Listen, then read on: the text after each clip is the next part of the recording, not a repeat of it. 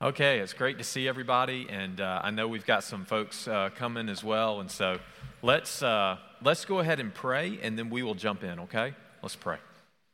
Father, we thank you so much for your love and grace, and Lord, we thank you for these 3 evenings that we have, starting tonight and then for the next couple of weeks to get together and to think about family, to think about parenting and children and how we can be faithful to you and to the gospel.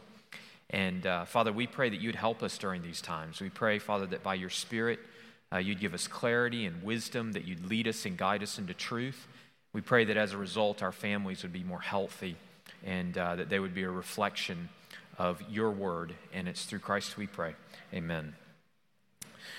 Okay, well, really excited to start this series and for us to be able to meet over the next several weeks and talk about some really important things as it relates to family and raising children and that sort of thing. So just want to start by acknowledging that the Lord has really blessed our church with families, with children, and we praise God for that. I think recently, even over the last few months, we recognized, I think we had 13 women that were pregnant at the same time. So the Lord's just really blessed our family, or our church with families and with children, and we are so thankful for that. We also recognize it's not only just families who are members here that are being blessed with children, but also we're having an increasing number of children come in from the neighborhoods as well. And so we're really grateful for that and for their presence here. And we need to think about how can we faithfully minister to them and care for their souls. And so this is a great blessing, and it's also a great responsibility. And so we're going to spend these next 3 weeks thinking about the topic of raising children who bear spiritual fruit.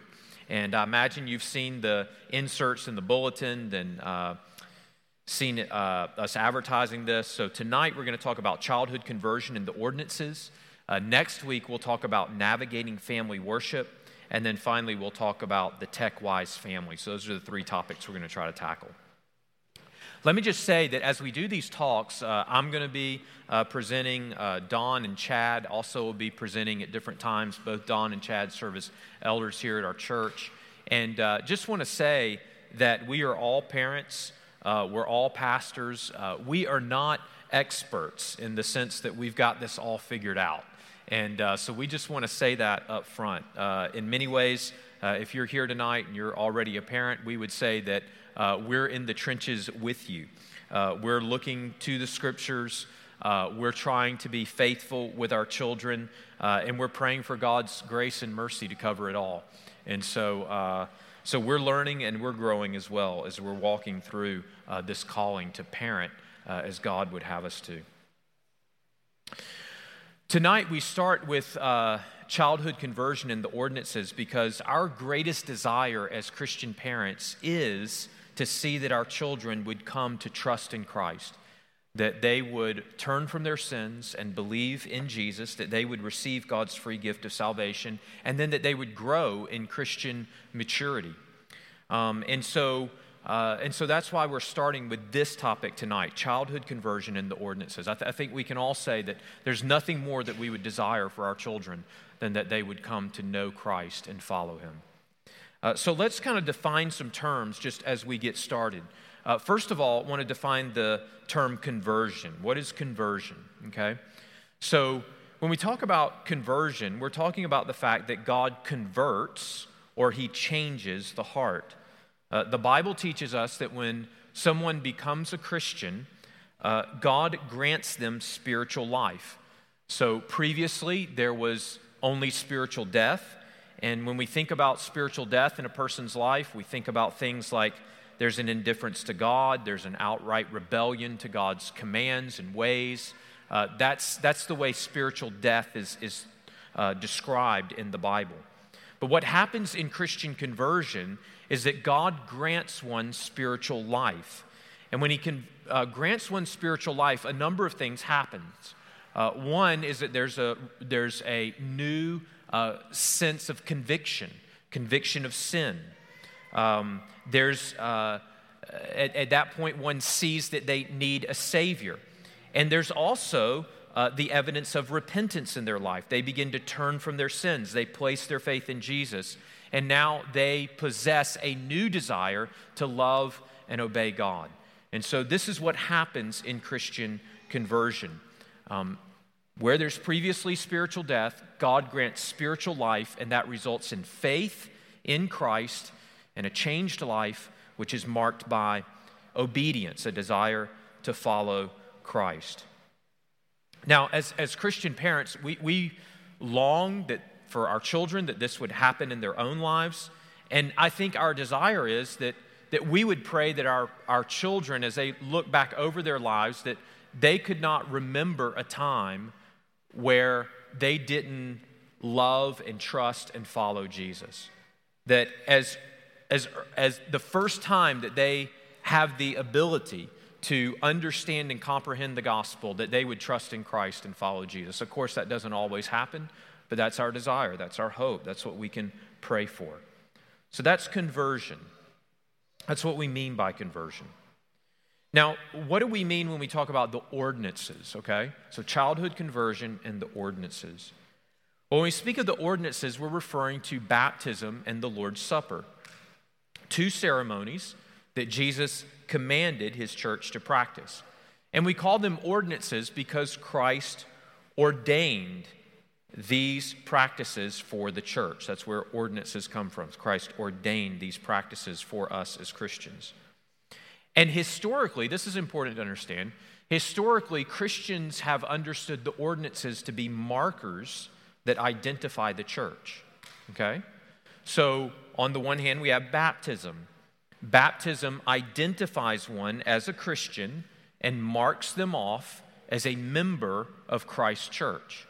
So that's what's happening when one's baptized. They're professing their faith in Jesus, so they're being identified with Jesus. And it's done publicly before the church, and so they're also identifying themselves with the church, with the people of God. You know, Paul talks about the fact, he writes to the church, he says, we share one baptism, okay? So in sharing that baptism, we are identified with one another, and we're identified with Christ. We could say this is an initiating rite. It's the front door into the local church. Then you have the Lord's Supper. This is the other ordinance. And the Lord's Supper, whereas baptism is only practiced once upon profession of faith in Jesus, the Lord's Supper is a reoccurring ordinance that continues to testify to one's profession of faith in Jesus and their identity with the church. So when we take the bread and when we take the cup, at our baptism, we profess our faith in Jesus and we identified ourselves with the church. And when we take the bread and when we take the cup, we are again identifying ourselves with Christ and with his church. That's one of the reasons why we take the supper together. We're doing it together because we're identifying not only with Jesus, but with one another. We don't just do it by ourselves at home, right? And so in doing this, we continue to reaffirm that Jesus is our only hope of salvation and that we are believing in him and we are believing in him together as fellow Christians. And so in this way, the ordinances identify the church. They mark off who the church is. Now, as Baptists, we do not practice infant baptism, okay? So there are denominations or churches that will baptize infants. We do not practice infant baptism. We practice believers' baptism because we believe that baptism is reserved for those who have repented of their sins and trusted in Christ. It's reserved for believers. So very practically speaking, sometimes the question will come up, if we don't baptize our children as infants, at what age should we baptize our children? And somebody might respond and say, well, that's easy. We should baptize our children when they come to faith in Jesus. And that's true. But understandably, oftentimes parents will press a little bit further and say, well, how can I discern whether or not they have come to faith in Jesus? And that's really becomes the question then. And that's what I want us to focus on this evening. I want us to think about this relationship between childhood conversion, when a child comes to faith in Christ, and the ordinances. And in particular, we're going to spend most of our time talking about baptism. When then should a child be baptized? Because if you get baptism settled, then the Lord's Supper kind of takes care of itself, okay? Because the church, and I think this is right, the church, broadly speaking, has historically accepted that baptism precedes the Lord's Supper. That the baptized Christians, let me say it this way, baptized Christians are the rightful recipients of the Lord's Supper. So first one is baptized, they're identified with Christ and with his church, and then as a result, they begin to take the Lord's Supper. And that profession continues by taking the Lord's Supper to be made as they continue to identify themselves with Christ and with his church. Okay, so among Baptists, as we think about this question, so when should a child be baptized? Among Baptists, there's been two schools of thought. Very simply stated, there's one school of thought that would say we should baptize quickly. And then there's another school of thought that would say we should wait a while, okay? So if we think about those who would take the position that we should baptize quickly, basically what they're saying is that we should act more or less immediately upon a child's profession of faith in Jesus. We should immediately baptize them, and they should become a member of the church at that point. For those who say that we should wait a while, the position here is that it's best to wait a while and to encourage a child to continue to grow in their understanding of the gospel and in their love for Jesus until it's clearer that his or her profession of faith is genuine, that it's personal, and that it is discernible, that it's a credible profession of faith, and that we can discern that. Now, I want us, as we think about this question, whether baptize quickly or act quickly or wait a while, I want us to think about this from a couple different vantage points, okay? And so I'm going to walk through these. We're going to do a biblical consideration, an historical consideration, and then pastoral application. And then I'm going to open it up for questions, okay? And y'all can ask questions and we can have some discussion. And then actually, as you leave this evening, we have a position paper that we're going to give you. And so you'll have that as well. And you can read it. And then if you have questions that come from that as well, please let us know. Okay, so first of all, biblical consideration. We do not believe that the scriptures clearly teach that we should either baptize quickly or wait a while when it comes to childhood conversion, okay? So one of the things we just have to acknowledge up front is there's not really, if we look in the scriptures, there's not a situation where you have, say, believing parents and they've been Christians for a really long time, and then they have a child and the child's growing up and the child comes to faith in Christ and they have to make this decision, do we baptize quickly or do we wait a while? Because the Bible was written in first century AD as people were coming to faith for the first time. We have adults coming to faith and that sort of thing. And so that's what we're seeing in the New Testament in terms of baptism. And so it doesn't mean, though, that the Bible has nothing to say about this. I think rather what we see is that the Bible has principles that are laid out that then we have to take those principles and with wisdom, and there's any number of situations like this in life, we have to, with wisdom, try to apply those principles as best we can. And we recognize that as a church, our responsibility is not simply to determine when someone has made a profession of faith in Jesus. So people make professions of faith in Jesus, right? So our responsibility as a church is not to determine when someone makes a profession of faith in Jesus. Our responsibility is rather to determine when someone has made a credible profession of faith in Jesus. When I say credible, I just mean, is it legitimate? Is it genuine? Is it authentic? Does it meet the standard of New Testament Christianity? Is it accompanied by some evidence of repentance and genuine love for Christ and a desire to follow him? This is, by the way, one of the reasons why we do membership interviews here at Crawford Avenue, because we believe this is so important in terms of caring for people's souls, also caring for the church as a whole, that when people come to become a member of the church, that we just not say immediately, okay, you're a member, but we take some time to understand, do they have a right understanding of the gospel? Do they understand what it means to be a follower of Jesus? So if that's the case, if we're looking for credible professions of faith, according to the scriptures, what are some of the evidences that we should look for to determine whether or not a profession of faith in Jesus is genuine? Now, we've been talking about this a lot on Sunday mornings in 1 John, okay? And if you've been here on Sunday mornings, you remember that the tests that John gives us are the test of obedience and love and doctrine, okay? Now, I'm going to present something here. It's actually three things, but it's a little bit different, just coming at it from a bit of a different vantage point. but I think really helpful and is a reflection of as well of much of what we've seen in 1 John. But the 3 points here, and I'll explain each one, are conviction, revelation, and regeneration.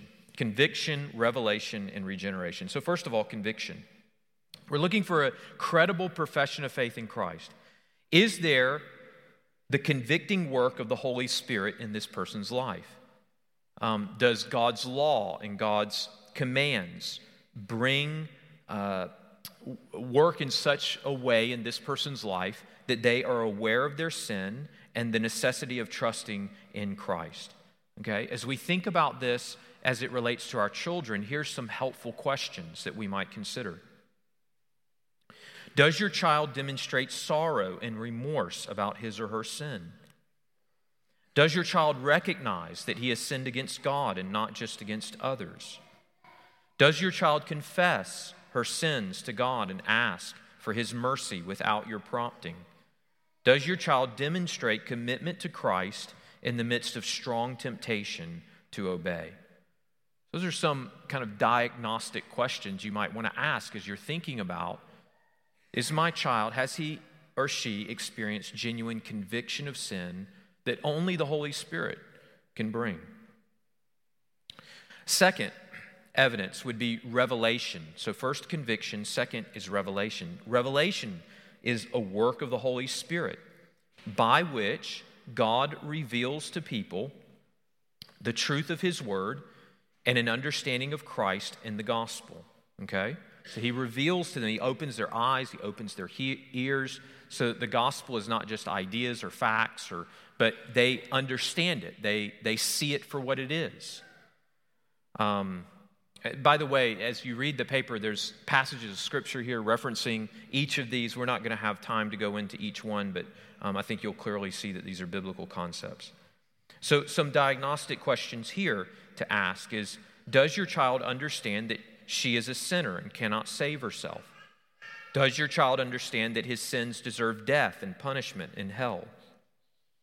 Does your child understand that Jesus died as a substitute for his sins? Does your child understand that she is saved only by God's grace and not because of any good within herself? Does your child demonstrate an understanding of the Scriptures when they are taught, or is your child confused by the Scriptures? Now, let me clarify on that last point. It's not that, your child becomes a biblical scholar, but it's just even as you think about the very basics of the gospel, like who God is and what sin is and why Jesus died and rose again and what it means to repent and believe. Are those ideas confusing to them? Can they not really articulate that? Or are they having an increasing understanding of those things so that it's changing them? The third evidence is this, regeneration. Again, regeneration is a work of the Holy Spirit who gives life to a dead soul and produces a credible profession of repentance and faith. So regeneration is the idea of new life. Here's some diagnostic questions. Does your child demonstrate a genuine interest in spiritual things? Does your child pray or read the Scripture on their own initiative? What sins have your children repented of? Does your child desire to talk with you about the Scriptures? How does your child demonstrate that he trusts in Christ? Does your child demonstrate a genuine desire to tell others about Jesus? Now, of course, our children are not going to be perfect, like we are not perfect. They're going to struggle in various ways. But there should be evidences. There should be fruit of God's work in their life if they've genuinely been converted. Now, of course, we can't ultimately see the heart. We can never perfectly discern the condition of everyone's heart. But we do have a responsibility, and especially to our children, to discern these evidences as best we can for their sake, for the sake of the church, and for the sake of our gospel witness. Excuse me. So that's first, biblical considerations. Now, secondly, and I hope you'll find this interesting, if someone could grab me a water, that would be outstanding. I'm sorry, I don't know what my throat, thank you, Clark, is doing right now. The second is historical consideration. I think this is really interesting. So, as we think about this as Baptists, the idea that one should be baptized upon their profession of faith is accepted among all Baptists, okay? But there is some disagreement over when we can best discern whether or not a profession of faith is credible. And this is particularly true as it relates to children. Now, as we think about this historically, this hasn't really, thank you, I appreciate it, always been the case. Until recently in modern history, most Baptists seem to believe that a credible profession of faith required a degree of maturity. So, in other words, they waited a while, okay? Now, there were Baptists, and we're speaking historically now, who would baptize younger children. I'll give you an example, okay? So Charles Spurgeon, who's a great hero of mine, is a Baptist preacher in London in the 19th century. His sermons are still read all over the world today. He was a great evangelist, and he would regularly call for children to turn from their sins and to trust in Christ and to be baptized. Actually, in a sermon that he preached entitled High Doctrine and Broad Doctrine, Spurgeon said this, quote, "Do not think that you have to wait till you are grown up before you may come to Jesus. We have baptized quite a number of boys and girls of 10, 11, and 12. I spoke the other day with a little boy 9 years of age, and I tell you that he knew more about Christ than many gray-headed men do, and he loved Jesus most heartily." Okay? So here's Spurgeon preaching, and he says that at their church, that they had baptized a number of children that were 10, 11, 12. Even he would consider baptizing this 9-year-old who seemed to possess a mature understanding of the faith. Spurgeon himself was baptized at the age of 15, and he had 2 sons, and they were not baptized until they were 18. So, generally speaking, the practice of delaying baptism until, and this is really interesting. I think this is shocking to a lot of people today who've not maybe studied this or been aware of this before. The general practice among Baptists historically was to wait until children were in their late teens or early 20s before they were baptized. In fact, the baptism of children and young adolescents was rarely practiced. And so many Baptists actually thought that Spurgeon baptizing children at the age of 12 or 11 or 10 or even in an unusual situation 9 was too broad and too loose. But of course, Spurgeon's practice of baptizing children at 10 or 11 or 12, according to many kind of modern day practices, seems now to us kind of restrictive or maybe ultra-conservative. And so you can see how the pendulum has swung dramatically. An historian, his name is John Hammett. He's a professor at the Southeastern Baptist Theological Seminary. He writes on this. He says this. Listen to this. He says, quote, "Over the years, the average age for baptism among Baptists in North America has steadily declined. Prior to 1966, Southern Baptists did not even keep statistics on a number of preschoolers baptized. But the denominational statisticians apparently became aware by then that it was a growing trend. Over the next 23 years, they saw the number of preschool baptisms triple. It is hard to see how these preschool children could have convinced earlier Baptists that they were in fact regenerate, that means born again, or competent to take on the duties and responsibilities of church membership." So if we think about this even more recently, between 1977 and 1997, there was a 250% increase in the number of baptisms of children under the age of 6 in Southern Baptist churches. These are 4-year-olds, 5-year-olds, 6-year-olds. And here's the thing that's concerning.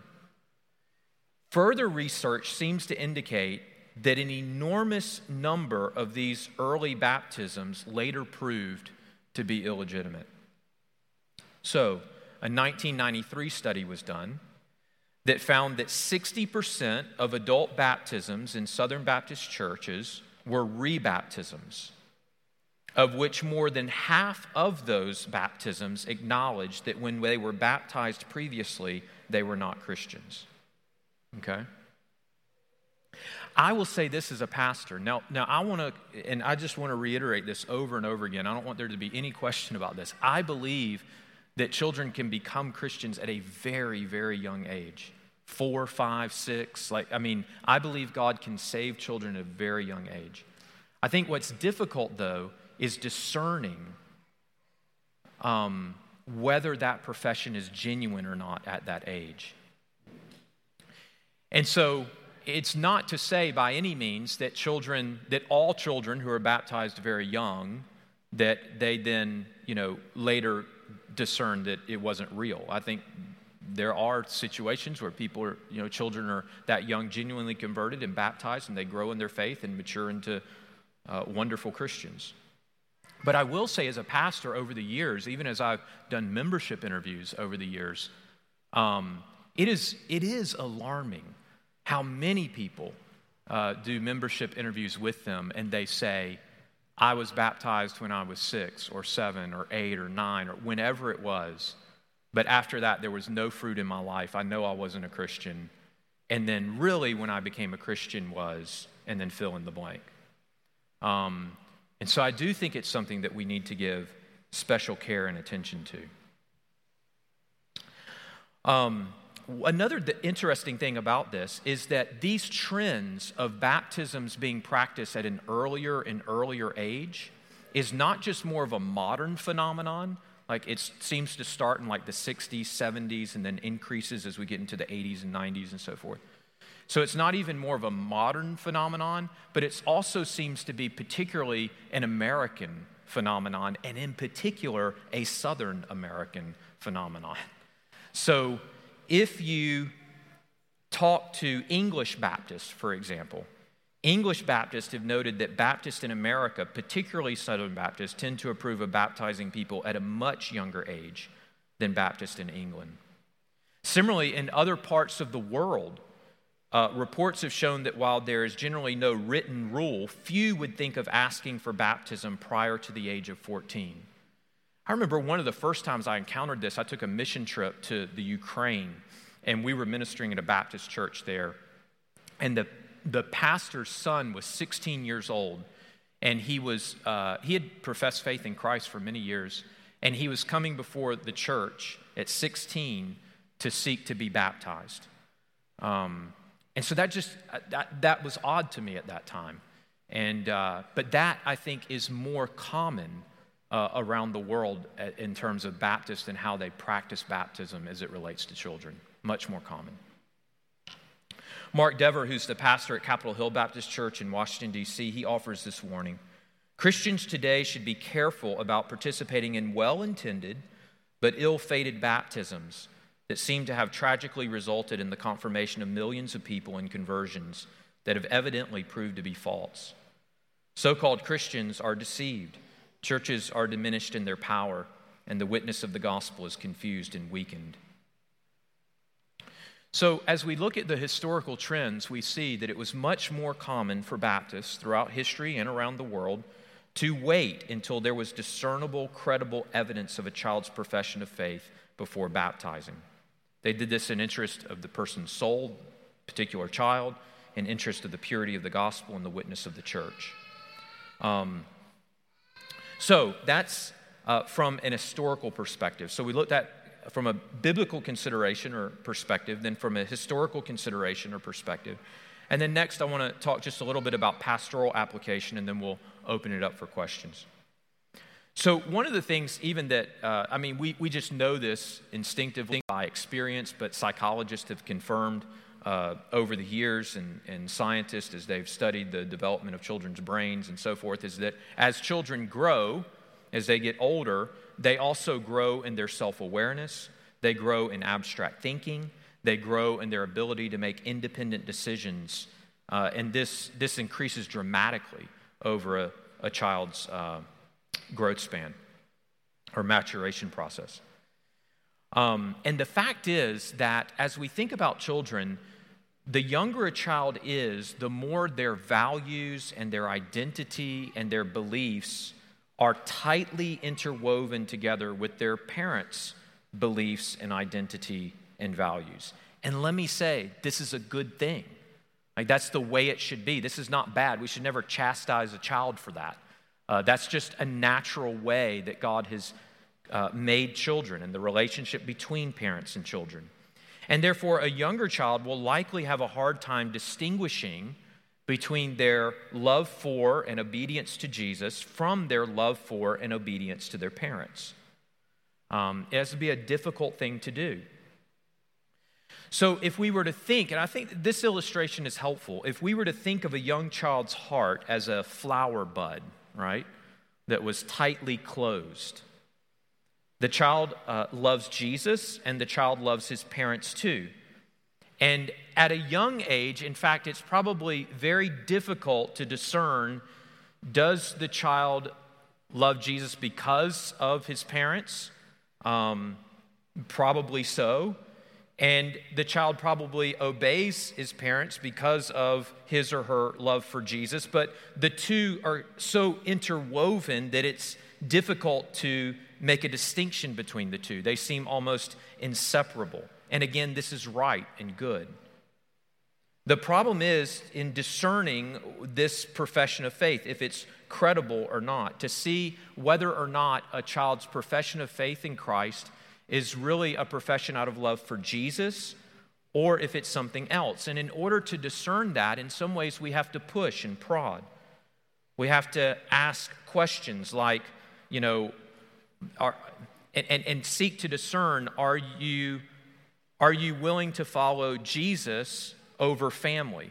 Are you willing to follow Jesus over friends? Are you willing to follow Jesus over acceptance? And those are difficult things, one, for us to discern, and I think extremely difficult things in terms of a child trying to reason that out and think about the implications of that and the significance of that. In fact, I think we could risk prodding a little bit too much, trying to distinguish that too early, trying to peel back, if you want to go back to that idea of it's a flower bud and the petals are tightly interwoven, in some ways trying to pull those petals apart before they're ready. And so I think the more healthy thing to do is to affirm what's there and encourage that, but then to allow them to grow into their faith, and that natural separation will begin to take place. Typically, this happens, or at least begins to happen, when a child's in their early adolescence. We might say 12 or 13. It's not going to be the same for every child. It may be older than that, 14, 15, 16. But a child naturally begins to even question some of their childhood beliefs. And they begin to adopt their own values. They become more self-aware. They become more able to do critical thinking. They become able to make more significant decisions and understand the implications of those decisions as they look out into the future of their lives. And as they do that, and in particular it's around that age that they begin to feel more of the pressure of, you could say, the world, the flesh, and the devil. They have real decisions, forks in the road where, am I going to follow my peers? Or am I going to follow Jesus?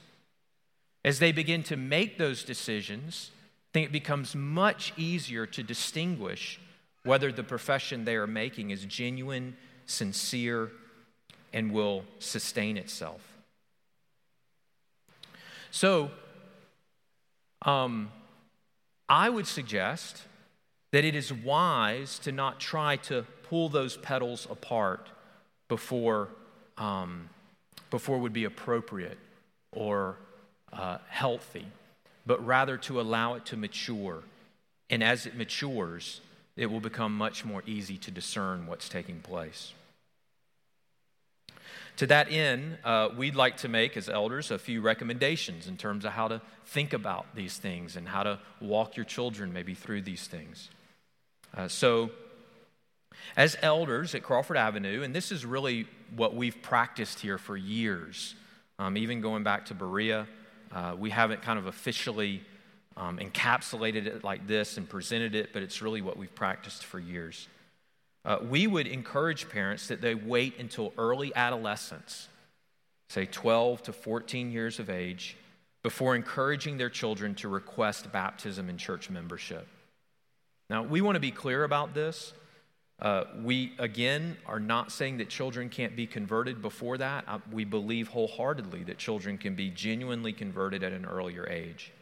And we also want to say that this is recommendation. It's not a mandate. If you would like us to speak with your children or interview them for membership prior to that and for baptism, we'd be willing to do that. And we will take it on a case-by-case basis.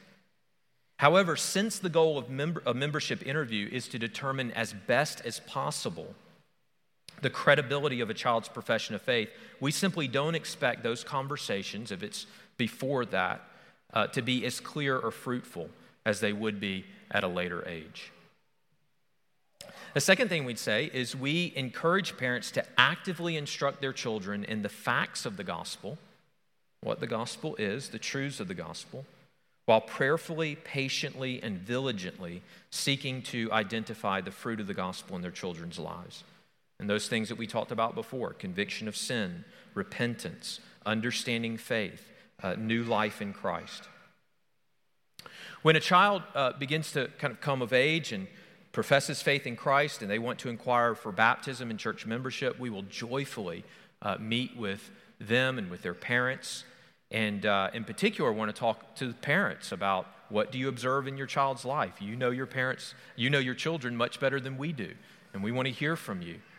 And then we would meet with the child, and in an interview, we would seek to discern as best we can if the child understands the gospel and has personally embraced Christ and is following him. If the elders are convinced that a child has given evidence of genuine conversion, then the child will be baptized and accepted into the fellowship and discipline of the church and into all the rights and privileges of church membership. Okay?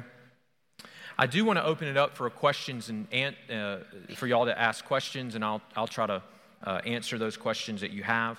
But a natural question might be, someone might have is, well, you know, what do we do as well, just if our child makes a profession of faith in Christ, is saying that they're trusting in Jesus, what do we do? But say they're very young. Well, a few things that I would say. One is continue to share the gospel with them. Teach them the scriptures. We're going to have a whole, and I would encourage you to come back for this, we're going to have a whole lesson on family worship next week, which I think is really vital and critical to our children's spiritual development. So share the gospel with them, teach them the scriptures, model the Christian life before them, and pray for them. If they show interest in Christ, if they profess faith in Christ, encourage them. We don't want to discourage them in any way. If they ask about baptism, then my suggestion would be, our recommendation would be, to encourage them to continue to trust in Christ, to encourage them to continue to grow in their knowledge of Jesus and love for Jesus, and let them know that as they mature personally and as they mature in their faith, that you look forward to the day when they will be baptized, and that you believe that baptism will be even more significant, more meaningful, more memorable if they wait for a season and continue to grow into their understanding of the gospel and their love for Jesus. Now, if you've already have young children and they've been baptized before and you didn't practice this, we're not going to say that that's illegitimate or we don't believe that was true or real. I know there's those situations, but we're trying as a church to think through, okay, but moving forward, what do we feel like is the best way to approach this, most healthy way to approach it that will be helpful for our children? Okay? So that's a summary of the position paper that you'll be receiving this evening as you go, and I want to open up the floor to any questions, okay? Yes, Robbie. I'm sorry, Robbie. Let me get a mic here. You got it. It's being recorded. Excellent. So this isn't necessarily about children, but I am interested to know, you mentioned earlier that you hear when new members are coming for confirmation or coming into the church that they would mention they were baptized at the age of 4 or something like that. Mm-hmm. What is our church's or our elders, response to that if they then follow that up and say, I then didn't follow that up with fruits of repentance and I lived a wild life and all that kind of stuff. Is that a suggestion or a recommendation at that point if they do, you do feel strongly that they do believe, to ask them to be baptized? Yeah, that's an excellent question. So let me just say one of the reasons I feel passionately about this as well is just even my own personal experience. So I grew up in a Christian home. My parents were faithful to share the gospel with me. I made a profession of faith when I was probably 6. And about the age of 8, they actually waited a couple of years because they wanted to really make sure I understood. And we had any number of conversations. I met with the pastor and talked to him and so forth. And then I was baptized. And so beyond that, though, there was a season in my life that lasted for some time where I really questioned whether I understood the gospel, whether I was a Christian. It was, then there was a decisive kind of break in my life in which the Lord changed and transformed my life. So actually, I've wrestled with this personally myself. Should I be baptized in that sense? So, after, this was years ago. So I think that it can cause real confusion. And I think a lot of people experience that. What we try to do, and what I try to do as I meet with folks in membership interviews that find themselves in that situation, is to say, well, do you believe when you were baptized that you made a genuine profession of faith in Jesus? And if they say, and there's situations like this, well, yes, but then I had a number of years where I wasn't walking with the Lord, but I think it wasn't that I was converted, but I came back to the Lord, or you know what I mean, that sort of thing. Then we say, okay, and we accept that, we honor that baptism. If someone, though, says very clearly, I know I didn't understand the gospel, there was no fruit, then yes, at that point we would say, and we wouldn't use the language, and I noticed you didn't either, and I think that's good. We wouldn't use the language like you need to be rebaptized or you need to be baptized, again, that sort of thing. We would say you need to be baptized because in that sense, we would say that according to the Scriptures, a true baptism is upon profession of faith. So it's not that you're being baptized again. You're being baptized as a believer for the first time. So that's how we approach it. Other questions? Yes, Drew. I think this perspective is very helpful. So this is just a very practical question. Yeah. If our children see somebody be baptized, or if we're taking the Lord's Supper and they're asking questions like, why can't we do that? Why aren't we doing this? Yeah. I'm just interested to see how have y'all responded to that? What's a helpful way to even use that as an opportunity to talk to our kids? Yeah. Without just trying to shut it down and be like, oh, that's for adults, Right. So just curious how you'd respond to that. Yeah, absolutely. I think there's a number of things that can be done that are really helpful. I think those are great opportunities to talk about what baptism symbolizes, what the Lord's Supper symbolizes, that, even as, do you understand, buddy, that, as the person's being baptized, that it's a symbol that their lives have been changed, that they've died to their old life and now they're being raised and they're walking in a new way, because Jesus has changed them. And I want that for you. And, has that happened in your life? Or I'm praying that would happen in your life. And then I think in large part, children understand this concept. There's so many things in life that we say to children, look, we want you to do this. It's going to be a wonderful thing for you. But given that you're a child, right? We encourage you to wait because it's going to be better. It's going to be, if you wait a while. And I think we can talk to our children that way about baptism and the Lord's Supper. I'm looking forward to the day that you're going to be baptized, and I want to make sure that you really understand that and you continue to grow in your understanding of baptism. And as you continue to walk with Jesus and continue to learn more about Him, then I think your baptism is going to be even more meaningful and significant. So, that's what I would suggest. Yes, Kathy. So my question has to do more with after the fact of baptism. So with what? I'm sorry? After baptism. Okay.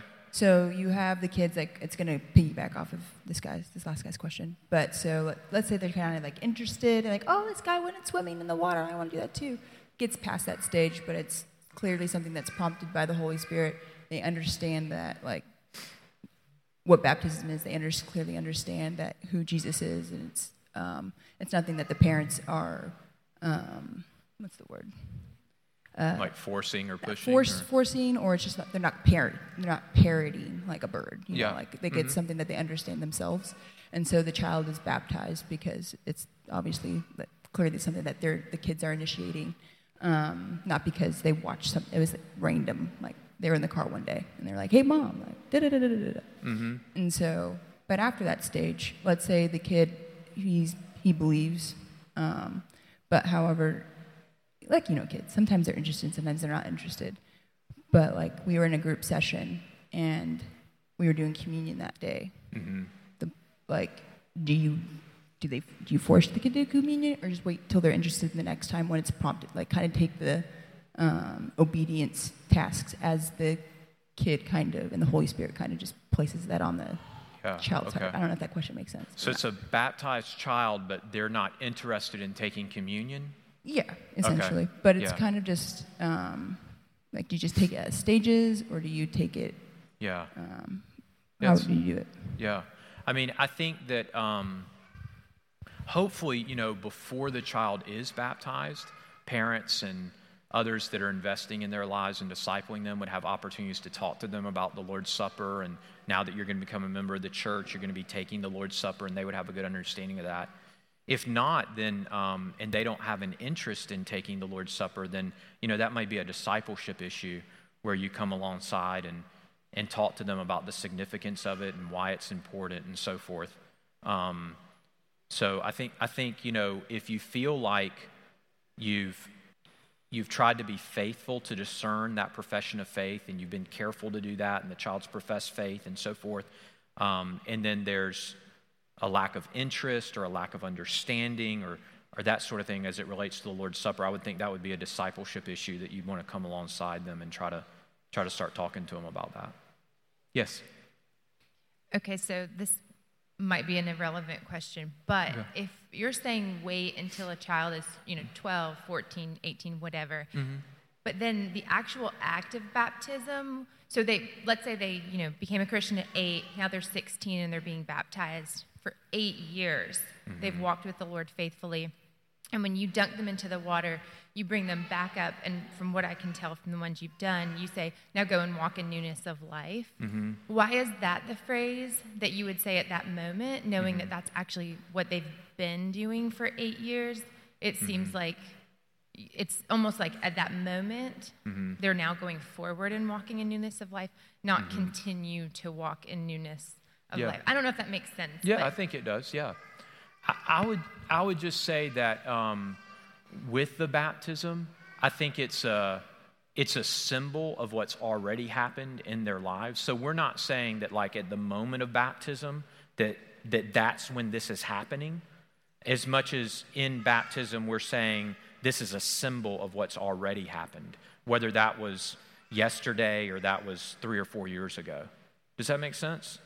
Yeah, I think it just makes me wonder, then, not trying to be argumentative, how come then you don't just say, go forth and continue to walk in newness? Maybe it's you're not sorry. Yeah, no, I understand. Okay. Brandon? I'm going to piggyback off of her question because we were talking back and forth here. Yeah. Say you have a child, say he's almost 8, and, he's had the discussion. We've had the discussion with him. He's talked with Don about a few things, and he professes to be a Christian. He professes to understand. He professes to be a believer. Hasn't been baptized, but should we wait and hold him from taking communion? Yeah. He sees us doing it, and he's actually done it with us, and are we wrong in that? Yeah. We tried looking in the Bible to see if there was, certain steps to go through. Yeah. And, we even asked the question, were the disciples baptized before they took communion? I mean, it doesn't really say anywhere, so I don't know. Yeah, well, I'll answer the first question, but on the issue of the disciples and whether they were baptized before, I do think we have to be careful about that because that was just a very unique, time in salvation history. I don't think it was something that's repeatable but I would say that, let me first just say, there's not a clear chapter verse on this, okay? So, it's not like we can go to Scripture and say, this is it, this is the way to do it. But I do think it's wise to wait for the child to start taking communion for several reasons. As I mentioned before, I think this is right, that just as we think about, again, there's not a chapter and verse that says baptism, or actually I may need to walk that back. There may be. But it's not super clear, just a statement that baptism comes before the Lord's Supper. But that is the logic. That is the rationale in the New Testament. So it's repent of your sins, believe in Jesus, and be baptized. And so baptism is kind of that initiating rite. And then the Lord's Supper is as I mentioned before, is a repeated affirmation of that. And I think, just historically, broadly speaking, the church has recognized that. I think also there's further implications in taking the Lord's Supper. So if we discipline someone from the church, that's one of the things that we would say is that, we ask that you no longer take the Lord's Supper. But if someone's not been baptized, they're not a member of the church, then it's kind of, you're not able to discipline. So it's kind of taking the Lord's Supper without accountability in that sense. Those are some of the ways that I would try to think through that. Again, we're in a realm of trying to think through principles using wisdom and discernment. So that's kind of the way that I would approach that. So it's a good question. Yes, Stephen.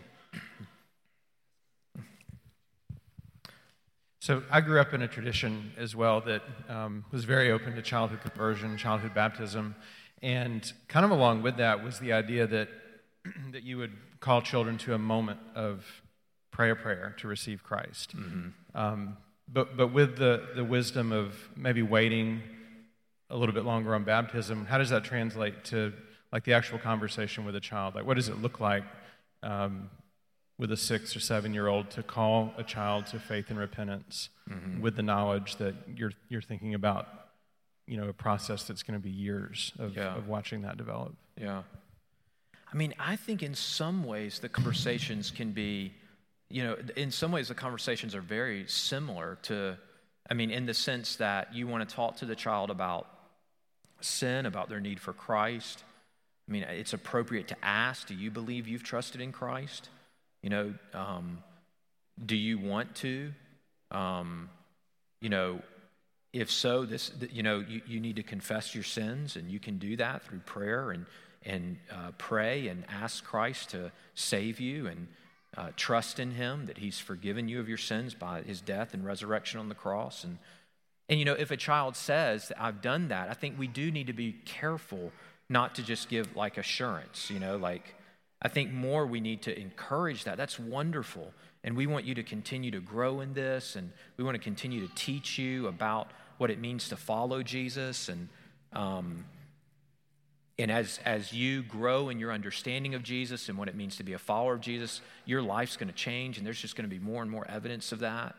So I think we want to talk more in those terms instead of maybe what some of us have experienced in the past, where it's okay, we had this moment where you prayed this prayer. Now, in some situations, you're a Christian and don't ever doubt that again. I don't think that's the best way to do it, especially with a young child. So I think there needs to be more of an approach of okay, let's walk alongside. Let's continue in this journey and see where this leads. So, yeah, Anthony. So I don't know if this is going to overlap with that previous question, but are there things that you can help us with as far as distinguishing between principles from conversion and then maybe like things that are evidences of faith, but immature faith. So like I think in your presentation you were bringing out things that are like these are principles or evidences that we can see of conversion. But I think maybe in a lot of people's experiences, even with yours, because I share in yours where I was baptized previously, but then I had a moment later where I felt like I really believed or like my faith was really tested and I've had like a new like commitment or so, like using that language, to Christ. Now looking back, I saw it as a moment of Christian maturity.